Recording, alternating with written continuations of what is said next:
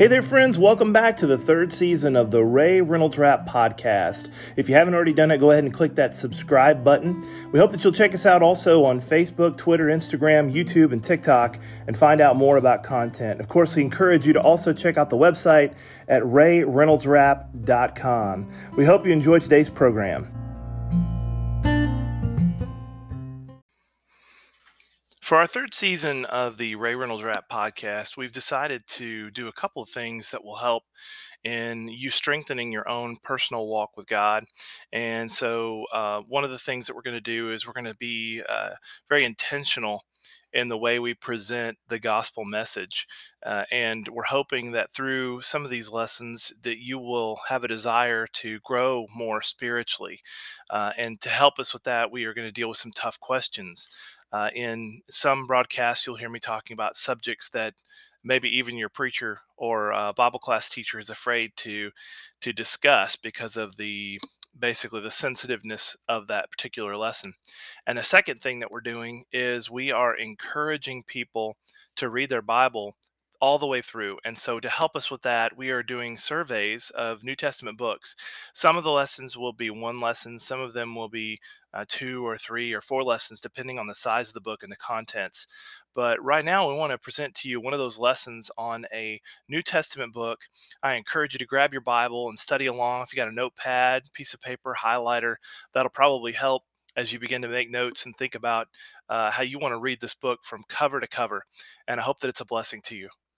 So tonight we are in the book of Acts, and we're going to begin in chapter 18. And last week we kind of went through most of the second missionary journey. And I said that I love this. I remember as a kid opening the back of my Bible and seeing those maps. And in fact, this Bible has them. Most of your Bibles do. And I would trace along with my fingers all of those missionary journeys that Paul took. Some were highlighted in color. I prefer the ones that are each individually their own map because sometimes I would get confused. But I love the fact that the people who have put our Bibles together have given us an opportunity to kind of see the order in which they went. Now, one of the reasons why I love studying the book of Acts like we're doing tonight is because we're able to see that these other letters from Romans on all the way up until the book of Jude were written to individuals or to churches that are either highlighted in the book of Acts or connected to either a congregation or a person in the book of Acts. And as we go forward, we'll see the church in Rome growing. We'll see the church in Corinth, which we're going to talk about tonight. And as we move through all those New Testament letters, we see these are churches where Paul went, where Peter went, where James went, and where the gospel was spread. And we're introduced to another character tonight that often is overlooked, overshadowed by many of the other, what we would consider to be major players in the New Testament church, major characters in the New Testament church. But the man Apollos is going to come off the page to us. And we're going to say, well, who is this guy? What did he do? And why was he great as a leader of the church? And all those things come out in our study this evening. Now, just to backtrack a hair, when we started our second missionary journey, we noticed that they were in Achaia. They were in Philippi. That's where the Macedonian call is answered, and Dr. Luke joins the journey. Paul and Dr. Luke and also Silas and probably a handful of others that are intermingled throughout those journeys have made their way through Philippi, where they converted the jailer there. They converted his household, Lydia and her household, and maybe the slave girl who's a part of that story as well. But other individuals in Philippi had helped to grow that church to the point that Paul has to write the letter to them, which we're studying on Sunday mornings. And then we moved over to Thessalonica and Berea, and we talked about how the churches there were growing. And one of the things that the churches were known there for, specifically the Bereans, were that they loved to study the Scriptures. And that's referencing the Old Testament Scriptures.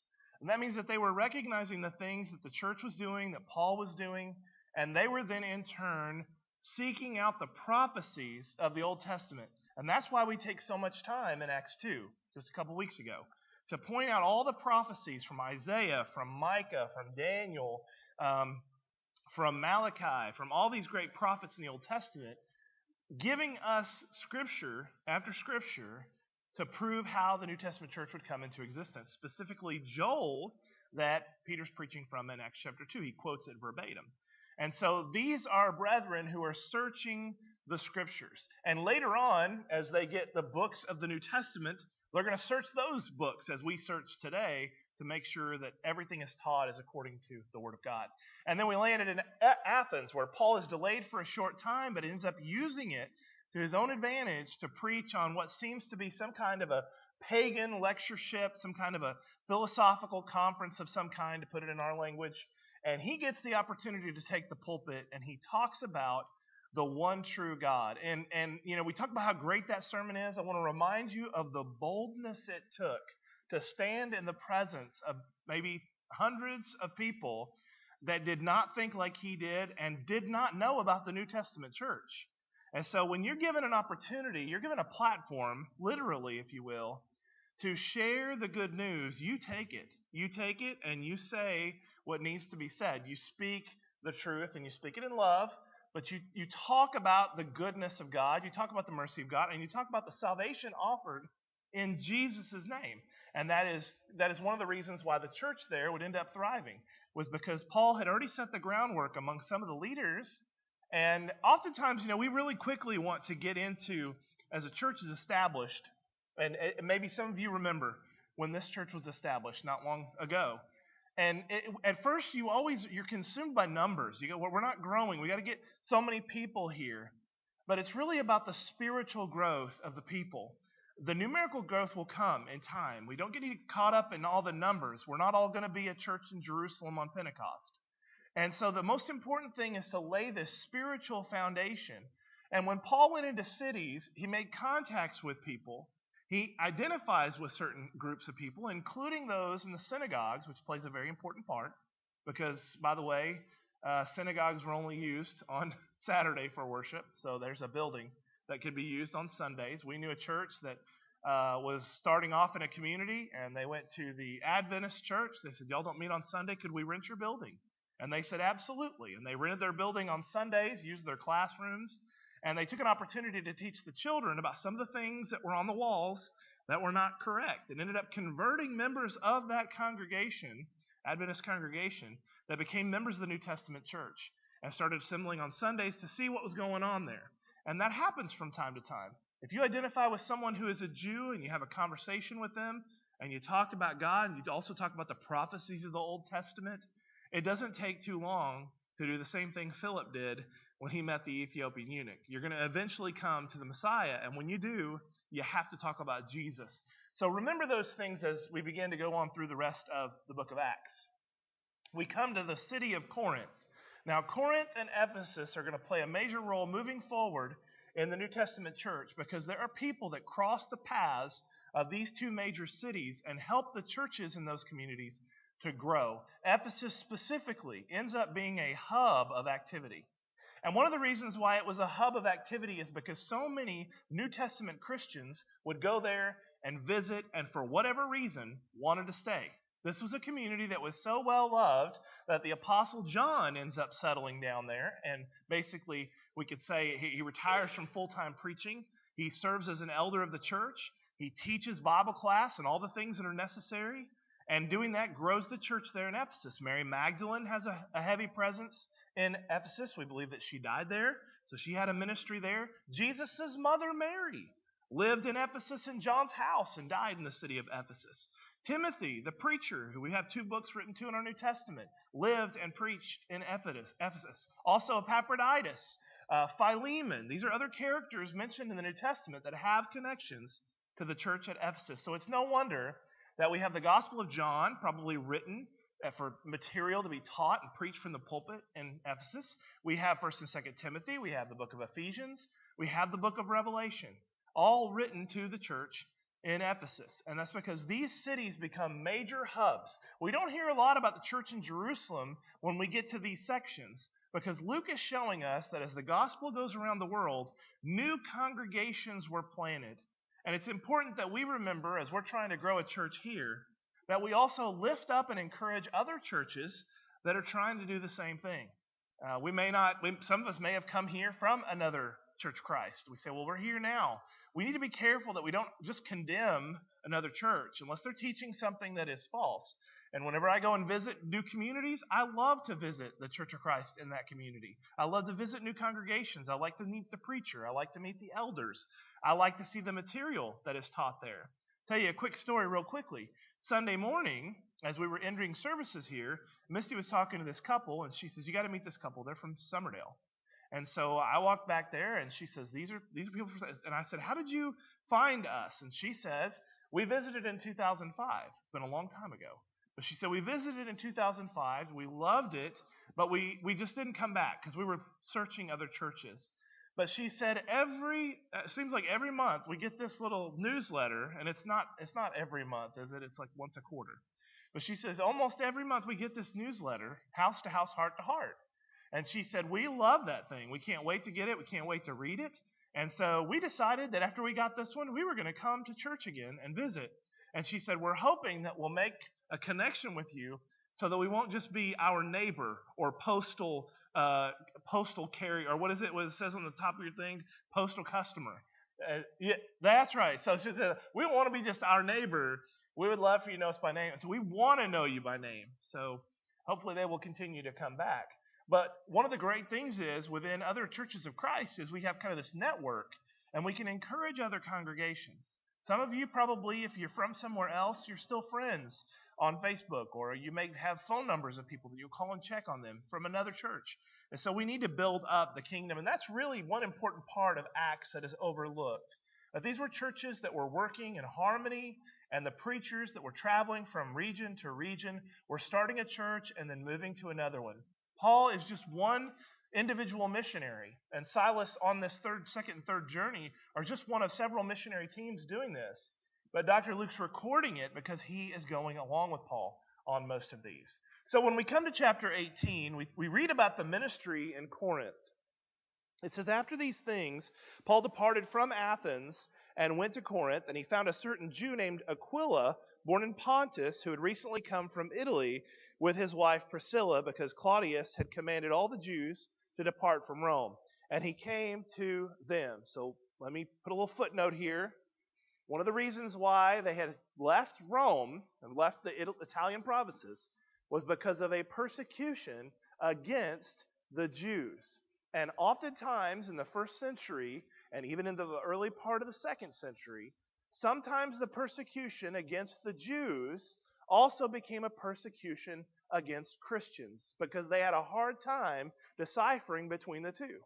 And oftentimes we do this. We see somebody of a particular faith, and we qualify them as everybody's like that, of that particular denomination. But once we get to know certain people and learn a little bit about them, we find out that different denominations have a lot of legs out there. They have a lot of individual patterns, and this church may be different from this church. And so in Judaism, among Judaism, the Jews in the New Testament, there are individuals who are Christians that are Jewish by their nature, or at least by their lineage, their family lineage, their race. And so they continue to associate with them even though they are Christians. And like I said earlier, sometimes Paul makes this a practice in a few cities. The church met in the synagogue on Sunday. And so therefore, when the persecution comes down to the Jews, Christians are involved. So these individuals, this family, husband and wife, leave the Italian province, or at least part of what we would say Roman province, and come to a place of safety in Corinth. There are several cities like Corinth in our New Testament. And these are cities where many military men, for instance, for whatever reason, would decide to get out of their profession, and they would move to a city like Corinth because it was culturally rich. This is a place that if you're retiring, you've got the arts, you've got the libraries, you've got music, you've got all kinds of things that are available to you for entertainment in a city like Corinth. So I think about this, and I think about Corinth, Mississippi. There's a lot of people that retire in Corinth, Mississippi. And so it helps me to remember this is a retirement town. A lot of older people that are dwelling there and bringing in the money, okay, that's helping keep the city going. So verse 3, "So because he was the same trade, he stayed with them," that's Paul, stayed with Aquila and Priscilla, "and worked for by occupation. They were tent makers." And until now, we really didn't know what Paul's profession was outside of working for the Sanhedrin and the work that he did before he became a New Testament Christian, which obviously, according to Acts 9, after he became a New Testament Christian, he was hated by the Jews. And so he has to develop a profession. His profession is making tents. Now, if in many respects, that's kind of a dying trade in the age that Paul is living in. But it also was a very important trade for people that traveled. A lot of people, if they had homes, they didn't need to have tents. So this is kind of one of those trades that's kind of phasing out. But it's like when you have something that you need and you have to go out there and look for it, it's frustrating. Like, for instance, when I moved to this area, I didn't think about it much, but I know at Walmart, they quit selling all the fabric and things like that. We've got a place down here, Fabrics by the Pound, and you know what it means?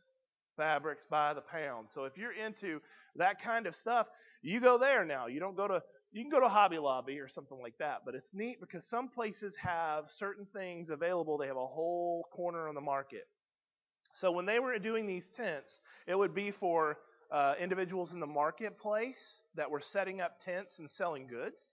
So in doing that, he has a lot of contact with people in commerce. It's also for people that travel quite frequently out in the desert, making trips, caravans. These are people who have herds that they're moving from one location to another. So those are the kinds of tents that he would have made. And so he gets to meet a lot of interesting people during this. And so he uses that, as he will also, we'll see in a moment, in Ephesus. He uses the fact that where he is and what he's selling to make contact with people to share the gospel. If you are a disciple of Christ, it doesn't matter what your profession is, you're still a minister of the gospel. You're talking to people about Jesus. And it says, and he reasoned in the synagogue, verse 4, every Sabbath and persuaded both Jews and Greeks. That means that on Saturday, he was in the assembly with the Jews, and he took every opportunity to open a Bible, open the Old Testament, and prophesy, preach from it. And then on Sunday, he met with the Christians. It says, when Silas and Timothy had come from Macedonia, Paul was compelled by the Spirit and testified to the Jews that Jesus was the Christ. It kind of gives us an idea that he became a little more bold. And most of us are probably more bold when we say something if there is someone with us that is in agreement. If you've got somebody that agrees with you, you can be a little more bold. But if you're the only person in the room that holds that opinion or you believe something, it's very difficult to speak out. So Paul becomes more emboldened in the way he preaches when Silas and Timothy are both with him. It says that they opposed him, that's the Jews, and blasphemed. He shook his garments and said to them, your blood be on your own heads. I am clean. From now on, I will go to the Gentiles. Couple things there. One is he's already said that he was supposed to be an apostle to the Gentiles, Acts chapter 9. Is the message that Jesus gave to him, apostle to the Gentiles, a chosen vessel. Ananias actually reconfirms that, and some of that will come out in the retelling of his conversion story in the other chapters here. But the other thing is, he uses a phrase that was spoken at the cross. Do you remember whenever the Jews were ready to crucify Jesus, what they said? Let his blood be on us and our children. So Paul, if he's reasoning that Jesus is the Christ, he's saying the same thing Peter said in Acts 2. Jesus is Lord and Christ. And when they reject it, he says, your blood's on your own heads. And so he uses a phrase that is used by the Jews at Jesus' trial and then his subsequent crucifixion. It says, and he departed from there and entered into the house of a man named Justus who worshiped God, whose house was next door to the synagogue. I know I hate to keep pausing after every verse, but this is, to me, it's hilarious because Paul says, I am never going to step foot in this building again. So he moves in next door. And that's great because he says, I will not come in here. I'm not going to preach in here anymore. I'm not going to be in this place. I am done.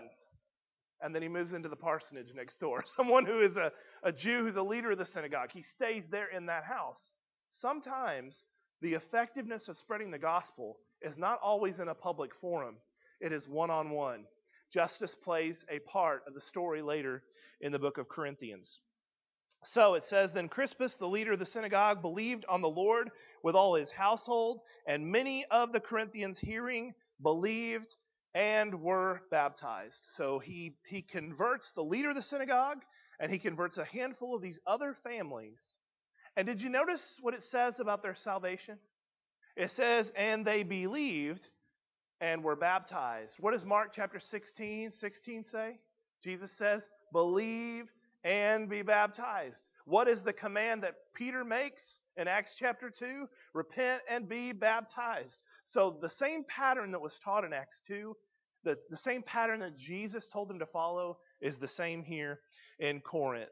Now moving on down a little bit, we find in chapter 18 and verse 24 that Apollos is another character that comes to the front. This is someone who had a connection to Aquila and Priscilla.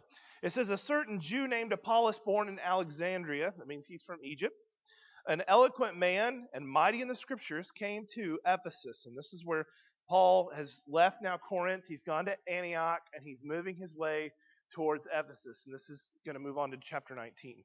But it says that this man had been instructed in the way of the Lord. Being fervent in spirit, he spoke and taught accurately the things of the Lord, that he knew only the baptism of John. So he began to speak boldly in the synagogue.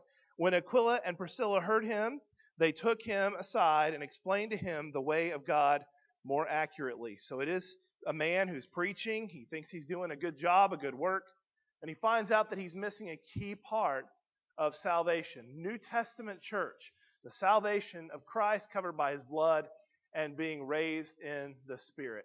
So that part is important because we see Apollos later in Corinthians. We're going to start out that first chapter in Corinthians, and we're going to see this Crispus, and we're going to see Gaius, and we're going to see Apollos, and we're going to see Peter, who's called Cephas, and we're going to see Paul, because they were all going to this church and starting to get it moving in the right direction. So we move to 19, and it says, and it happened while Apollos was in Corinth, that Paul, having passed through to the upper regions, came to Ephesus, and finding some disciples, he said to them, did you receive the Holy Spirit when you believed? And they said to him, we have not so much as heard whether there is a Holy Spirit. And he said to them, into what then were you baptized? So they said, into John's baptism. Then Paul said, John indeed baptized with the baptism of repentance, saying to the people that they should believe on him who would come after him, that is, on Christ Jesus. When they heard this, they were baptized in the name of the Lord Jesus. And when Paul had laid hands on them, the Holy Spirit came upon them, and they spoke with tongues and prophesied. Now the men were about 12 in all. And he went to the synagogue and spoke there boldly for 3 months, reasoning and persuading concerning the things of the kingdom of God, that is the church. Verse 9, but when some of them hardened their heart and did not believe, but spoke evil of the way before the multitude, he departed from them and withdrew the disciples, reasoning daily in the school of Tyrannus. That's important, we'll come back. And this continued for 2 years, so that all who dwelt in Asia heard the word of the Lord Jesus, both Jews and Gentiles. So the first part of the story is Paul meets these men. They are brought to question. Actually, Paul asks it first. Brought into question not the sincerity of their baptism, but the purpose of their baptism. There are a lot of people that feel that they are completely sincere in their faith. They believe they're good people. They love the Lord. They read their Bible. They want to, with everything that is in them, go to heaven. But as they begin to reason together with Paul and search the Scriptures, they find out that their baptism was not into the New Testament church, and it was not for the remission of their sins by the blood of Jesus, and it was not so that they could be indwelled with the Holy Spirit. And so Paul explains to them they need to be baptized correctly. And so he says there are about 12 of them respond and are baptized, and I love the number 12 in the New Testament, very symbolic for the going forth of the apostles and the number 12. And so here we see Paul, he teaches these guys, and it's an important lesson for us that we don't just tell people you need to be baptized. We explain to them why they need to be baptized. Today on the internet I was reading about a story. There are 3 men in this community that had read House to House, Heart to Heart, and they had all come to the decision they need to be baptized in Christ. They were friends, so they had to reach out to a local minister. And when he met with them, they said, we know what we need to do. We want to be baptized for remission of our sins. We know exactly what we need to do. Well, he didn't just immediately take them to the water. The story says that he actually sat down with them and made sure they truly understood. Because there are people, and maybe you have been one of those before, that the more you pray about it and think about it, and the more that you search the scriptures, you say, you know what, I don't think I was baptized for the right reasons. And I need to be baptized into Christ. And so, just like these men, you do it correctly. For the first time in your life, you'll have this great assurance that you don't have to worry about whether or not you're saved. And I can't tell you how many times I've had people call me. I had one just a few months ago. Sat down with me. We prayed about it. Wanted to be, we say rebaptized, but really it means baptized correctly. And baptize this person into Christ. And that happens a lot. Just want to make sure. And you've got to make sure you're calling an election. You need to test your faith and recognize that if you have taken the correct steps. And that water's there for a reason. Doesn't matter day or night. I may be asleep, but you can text me in the middle of the night, and I would be more than happy to come up here and do a baptism. I mean, it's exciting. I always tell people there's nothing more exciting than having your sleeves wet. It's great to be able to watch someone make that decision. So don't hesitate at all if you question that. The other thing here, setting up the story of Ephesus, this is important because this is why Paul gets himself into trouble and ends up being arrested as we read on down the road, is in his preaching and his teaching, for whatever reason, he tended to offend a handful of people. And that's what happens sometimes when you preach the gospel. You don't mean to. You're not trying to step on toes. But there were people in these communities, specifically a man named Alexander, who was a coppersmith, who actually dealt with the making of the idols of Diana, we'll read here in a second, who feels like his job is going to be threatened. And so Paul preaches about Christ and how you need to give up idols, and that becomes a real strong disagreement between the local community and him. So Paul says, I'm going to preach here, I'm going to teach here, and the way that he does it is in the school of Tyrannus, or as they would have called it back in that day, the University of Tyrannus. This is a school, a designated part of the university that is in the city of Ephesus. And this is a big deal. Don't miss that. This is a really big deal. He's preaching in the synagogues on Saturday in Ephesus, like he was doing in Corinth. He's preaching on Sunday in the New Testament church, wherever they were meeting at that time, which there are several.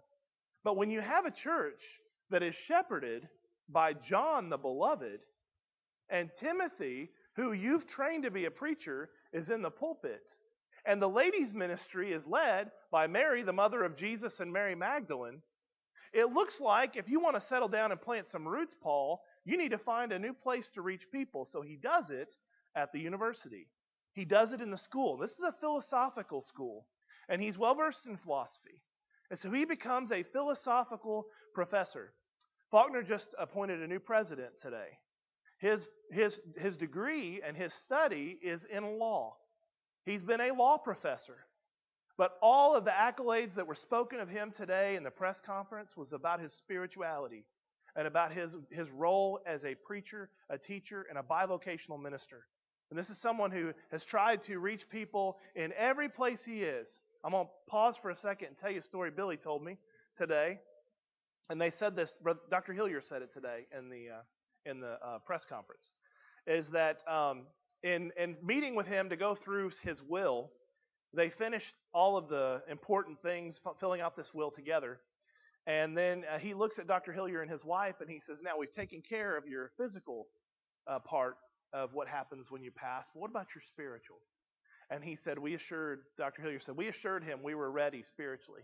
And he said, well, it gives me an opportunity every time I do a will with someone to talk about their spirituality, to make sure that they're ready when they pass. And what a great way to minister to people when they're really in a tough spot. Sometimes when you go and make your will up, it's not because you're completely healthy. It may be that something's come up with your health and you're worried about it. You want to take care of it. So it's a good opportunity to talk to people.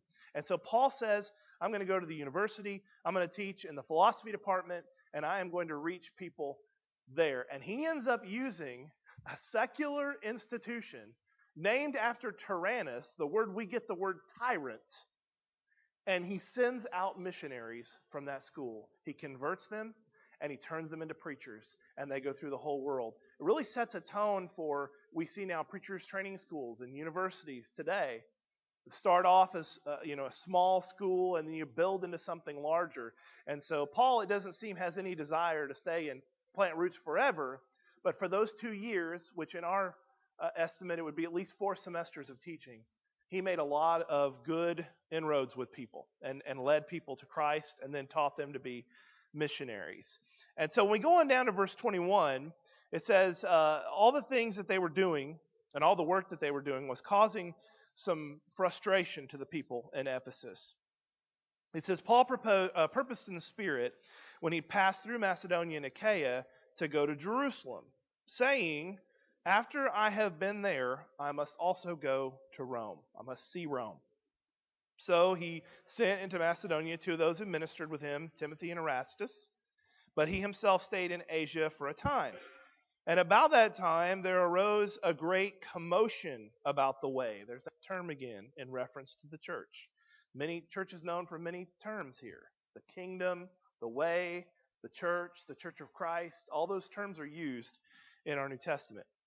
It says, as this commotion comes up, it says, verse 24, a certain man named Demetrius, a silversmith, who made silver shrines of Diana. See, there we go. Got this guy who makes the silver that is used for the making of these idols. And we mentioned earlier Alexander the coppersmith. A lot of these guys that were smithies, they made things into idols, and so it causes a problem when he comes preaching. It says, so he made silver shrines of Diana. That's the temple, the pagan temple in town. That's where the prostitutes were. And it says, brought no small profit to the craftsman. His work is hindered. His financial work is hindered. So he called them together with the workers of similar occupation. And we know in Ephesus, I wish I had more of these slides because I could show you, they had guilds in Ephesus. Each individual group of people made a guild. This is how we get them today. Is one of the cities like Ephesus, Roman influence, makes a guild. They have a guild for those that sew, those that do the smith work, those that deal with pottery, those that dealt with the arts, with the books that were being printed or by hand at that time, put on scrolls. Every single individual profession. Remember, Paul's making the tents for them out in the marketplace. They had a guild that they had to be a part of. And so he knows if his finances are hurting in the guild, he speaks to the other members. Here in our area, there are individuals that are members of these kinds of guilds. If they are into electric work, for instance, I know 2 people that are a part of that. They meet regularly and talk about some of the work that they're doing. And there are other doctors may get together, and teachers may get together for different purposes and reasons. So the Smiths get together, all right, and they say we've got a problem. They begin to notice this issue. He says, moreover, you see and hear that not only in Ephesus, but throughout almost all of Asia, this Paul has persuaded and turned away many people, saying they are not gods which are made with hands. So not only is this trade of ours in danger of falling into disrepute, but also the temple of the great goddess Diana may be despised and her magnificence destroyed, whom all Asia and the world worship. Now when they'd heard this, they were full of wrath and cried out, saying, great is Diana of Ephesus, or of the Ephesians. So the whole city was filled with confusion, and they rushed into the theater with one accord, and they seized Gaius. There's one of those guys we're going to have to remember as we get to the book of Corinthians. And Aristarchus, Macedonians, Paul's travel companions. And when Paul wanted to go into the people, the disciples wouldn't let him go in because this is they realize there's going to be someone that dies. There's such a friction. So they hold Paul back. And some of the officials of Asia, who were his friends, sent to him pleading that he would not venture into the theater. So it's a pretty large crowd. Remember, Paul has made some relationships with these people in the marketplace. He's built the tents for them. He's taught their children in the university. And so the officials, he's become someone of prominence in town. The officials are sending people saying, we know Paul would probably want to get involved with this, but if you see him, you tell him he better not come into this theater. And for whatever reason, these Christians, Gaius and Aristarchus and a handful of others, were talking about Christianity. And so it becomes this friction between the people that were like this man that's mentioned here previously, and others that are upset. They think that their temple is going to be torn down, and he stirs up the crowd. So some of the officials of Asia do this. Now, verse 32, therefore, some of them cried one thing and some another, for the assembly was confused, and most of them didn't know why they'd even come together. This is what happens in mob mentality.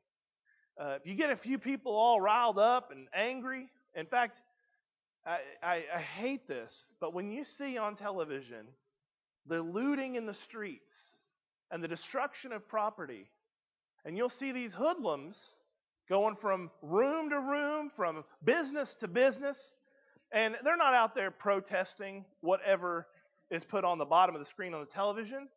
The only reason they are there is because there's strength in number. And somebody went door to door. Hey, come with me. You can get 12 pair of sneakers and free TV. Come on, let's go. And they start lining the streets and tearing stuff up because they know they're not going to get caught. And they tear up the cop cars and they tear up property and businesses. And it breaks hearts. It breaks hearts. This happened in Ferguson, Missouri as an example. Most of the businesses that were destroyed downtown were African American business owners from people that were protesting the death of an African American. And so they don't think about it. Sometimes people get so wrapped up in their mentality that they just go and they start just tearing things up. So these people come together and say, why are we here? Well, we're here because we're against Christianity. Oh, we thought we were here because of this. And they couldn't even figure out what the purpose was. And so they drew Alexander out of the multitude, and the Jews put him forward. And Alexander motioned with his hand. He wanted to make a defense to the people. He got him to quiet down. But when they found out he was a Jew, all with one voice they cried out for 2 hours, "Great is Diana," to the Ephesians. Great is Diana to the Ephesians, for 2 straight hours. So when the city clerk had quieted down the crowd, he said, "Men of Ephesus, what man is there who does not know that the city of the Ephesians is temple guardian to the great goddess Diana?" And he begins to tell the history of this temple. And for practical purposes, because our time, I'll tell you that what he does is he ends up talking about how this temple is great. Oftentimes people will talk about their connection to a building, or their connection to a role or a mindset, or a connection to a movement. What Paul is saying is not things about a building. He's talking about Jesus. He's talking about salvation. And so it really wasn't about this temple at all. Now, he had spoken about how there is one God, and he had spoken about the fact that we're not supposed to worship idols made with hands, but it's gotten out of control, and it's one of the reasons why Paul ends up having to leave here. He couldn't stay long in one city, because in the good that he was doing, the devil was trying to tear up everything that he built. So as the story goes on, he ends up journeying on through Greece. It says that there was an uproar, verse 20, after the uproar, chapter 20, verse 1. Paul called the disciples to himself. He embraced them, and he departed to Macedonia. He realizes he can't stay. Now, when he had gone over to that region, he encouraged them with many words. He came to Greece, and he does some ministry there. A lot of great work. He ministers in Troas. He goes to Miletus. These are some of the regions that are on our map here for the third missionary journey, if I can get there. So he's going through these cities. And when he goes from Troas to Miletus, he stops off in Ephesus, and he gives a message to the preachers and to the elders. It says when he speaks to the elders specifically, he talks to the elders about the need for shepherds. Now again, this is key. It's why we need to read the book of Acts from cover to cover and not just pick it apart. One of the things that Paul was doing in every city was what? Appointing elders. He realizes, with wisdom bestowed upon him by the Holy Spirit, that the apostles were not going to live forever. And as they die out, they need good leaders. Paul also knows and preached that the miraculous power of the Holy Spirit would fade away. And so what those churches needed was not a reliance upon miracles to stay put, not a reliance upon prophecy and all these miracles that take place. It was not a reliance upon one apostle who was the head of that church. he emphasizes you need elders, and he gives them qualifications. Timothy, in fact, is given qualifications. Where did he preach again? Ephesus. That means the men that he meets with here meet the qualities of what Paul speaks to Timothy about the church in Ephesus in 1 Timothy chapter 3. It also speaks of him being here in Greece and in Crete. Again, another man, Titus, who was a great preacher, he gives qualifications to him, the same as he did in all the churches, to appoint elders in every congregation. And so he appoints these elders, and now he comes back through and he gives them a great exhortation. He basically tells them he doesn't think he's going to see them again. And he reminds them that they were appointed by the Holy Spirit. He says in verse 28, "Take heed to yourselves and to all the flock among which the Holy Spirit has made you overseers, to shepherd the church of God, which he purchased with his own blood." The emphasis is not on Paul appointing them, but that they were appointed by the Holy Spirit. Paul probably already knew some of the problems that were going to come up in Corinth. The problem in Corinth was that when he came in and he preached, he converted a few people and he left. And then Apollos comes just to do some good work in Corinth. And he converted a few people and he left. And here comes Peter and he converts a few people and he leaves. And Paul gets word back, 1 Corinthians chapter 1, that people said, they weren't saying I'm a Christian, they had saying I'm a disciple of Paul. I'm a disciple of Apollos. I'm a disciple of Cephas or Peter. And so he foresees that and he says, I want to remind you, not appointed by a man. You are appointed by the Holy Spirit. You were chosen. And by the choice given to the congregation to meet those qualifications, you men, you met these qualifications. And you have to take your role very seriously. And he says, I know that when I leave here, verse 29, savage wolves are going to come in among you, not sparing the flock. And so he reminds them they need to stand up, they need to speak up, and they need to remember that he says, verse 31, I was here for 3 years, and I didn't stop warning you about these things. So remember what you're called to do. And then it says in verse 37, after he talks to them, he kneels down, he prays with them, and then it says that he weeps. They all weep together in verse 37. And so then he decides to get on board the ship and make his journey. As he makes that journey, it tells us in chapter 21, he's going to be arrested. He's going to be arrested for some of the same reasons that he had in previous chapters, as he was often at the wrong place at the wrong time. This specific thing in chapter 21, verse 26, is that he had an individual with him who was a Gentile, and they accused him of bringing this Gentile into the court of the Jews. That is, that in order to get there, you had to be Jewish, either as a proselyte. I'm not even sure, could the proselytes go in, Billy, to the court of the Jews? I think they had to stay in the court of the Gentiles. So this man had to have been born a Jew. He had to have been taught the Jewish teachings, and he had to be circumcised. And this man with Paul did not meet those qualifications. So they began to give him a hard time, and they have him arrested for breaking a Jewish law. So Paul ends up, these next few chapters, trying to plead his case. In chapter 22, he gets up before the multitude, and he explains what really happened, or at least he tries to. And he then goes and takes his message to Felix, and later to Festus, and later to Agrippa. And these individuals, Agrippa is an example, these individuals that he goes and he has to give these speeches to, it is simply to get access to the real Roman court. He's locked up in prison for several years. And in the time he's in one place, for 2 years, he's writing letters. He's taking the opportunity to write some of the letters in our New Testament. But he ends up finally getting his wish and heading to Rome. In chapter 27, we read about that voyage. If you like seafaring stories, you got to read chapter 27. It's really compelling. He tells them on board the ship that God had spoken to him and told him that if they stayed on board and they did what was required, that not a soul would be lost. They throw cargo over. They shipwreck. And so he says, if you'll stay on board the ship, when we get there, everybody will survive. And luckily, by the providence of God, they survive. There's also an interesting story in here about how they get up on this island in Malta, and they're putting sticks in the fire, and a viper jumps out and bites Paul's hand. And so they start to think, oh, well, he survived the shipwreck, but look at this. He's going to die from a snake bite. And he doesn't. So it doesn't take too long before they start a rumor. He's going to live forever because he can outlive a snake bite. And in doing that, it's almost a bookend to Mark 16.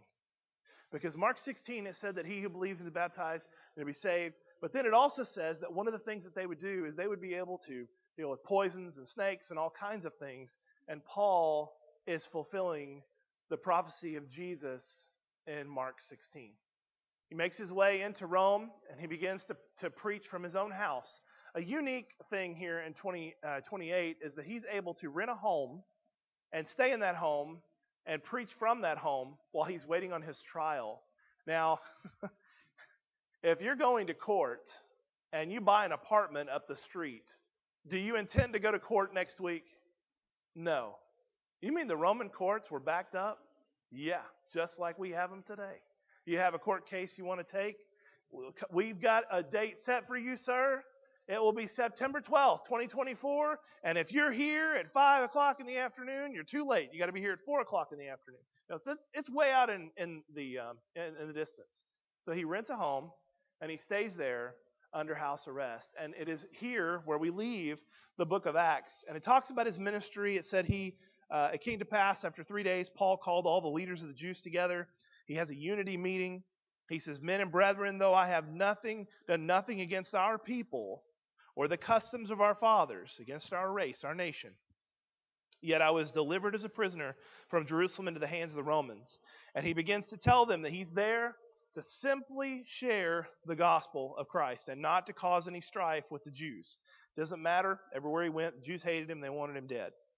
But it says, and as he was talking to them, he persuaded some of them, verse 24.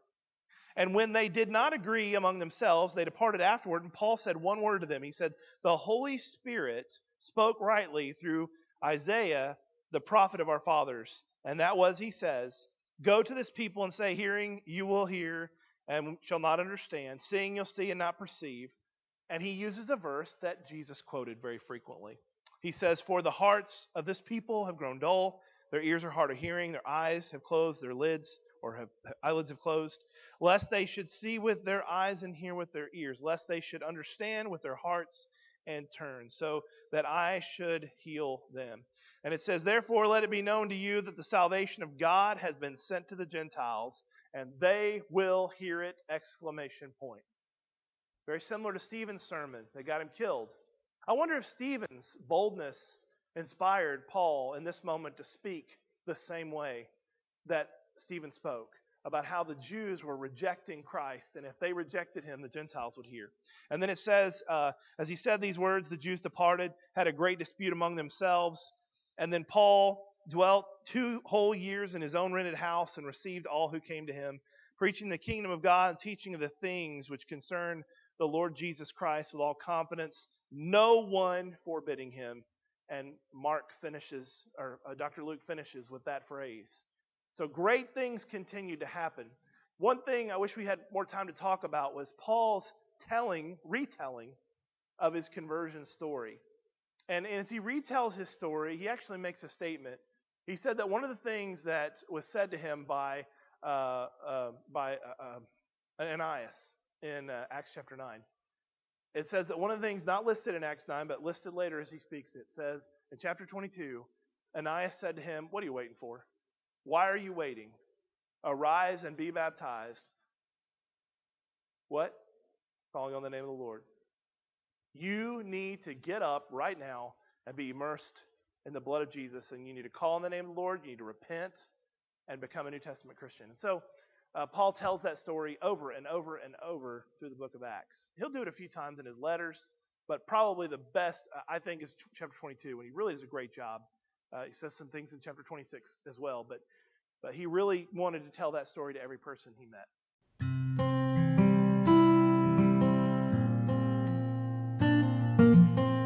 Thank you for tuning in to the Ray Reynolds Rap Podcast, and specifically this study of New Testament books. If you have a specific Bible question that relates to the material we just covered, please feel free to email me that at rayreynoldsrap@gmail.com. We want to encourage you to tune into every broadcast, follow us on social media, and get regular updates on the content. Follow, subscribe, share, and set your notifications so you don't miss any broadcasts or blogs that are posted. Check out the website for free books and Bible study materials at rayreynoldsrap.com. Hope you have a wonderful day, and may the Lord bless you as you seek to maintain an authentic life in Christ Jesus. To help you in your study of the Bible, we want to send you this Bible correspondence course. This course is non-denominational. It's based on the Bible. It's conducted by mail, and it's free. To receive this course, write to Getting to Know Your Bible, P.O. Box 314, Summerdale, Alabama 36580, or call toll-free 1-877-711-5214.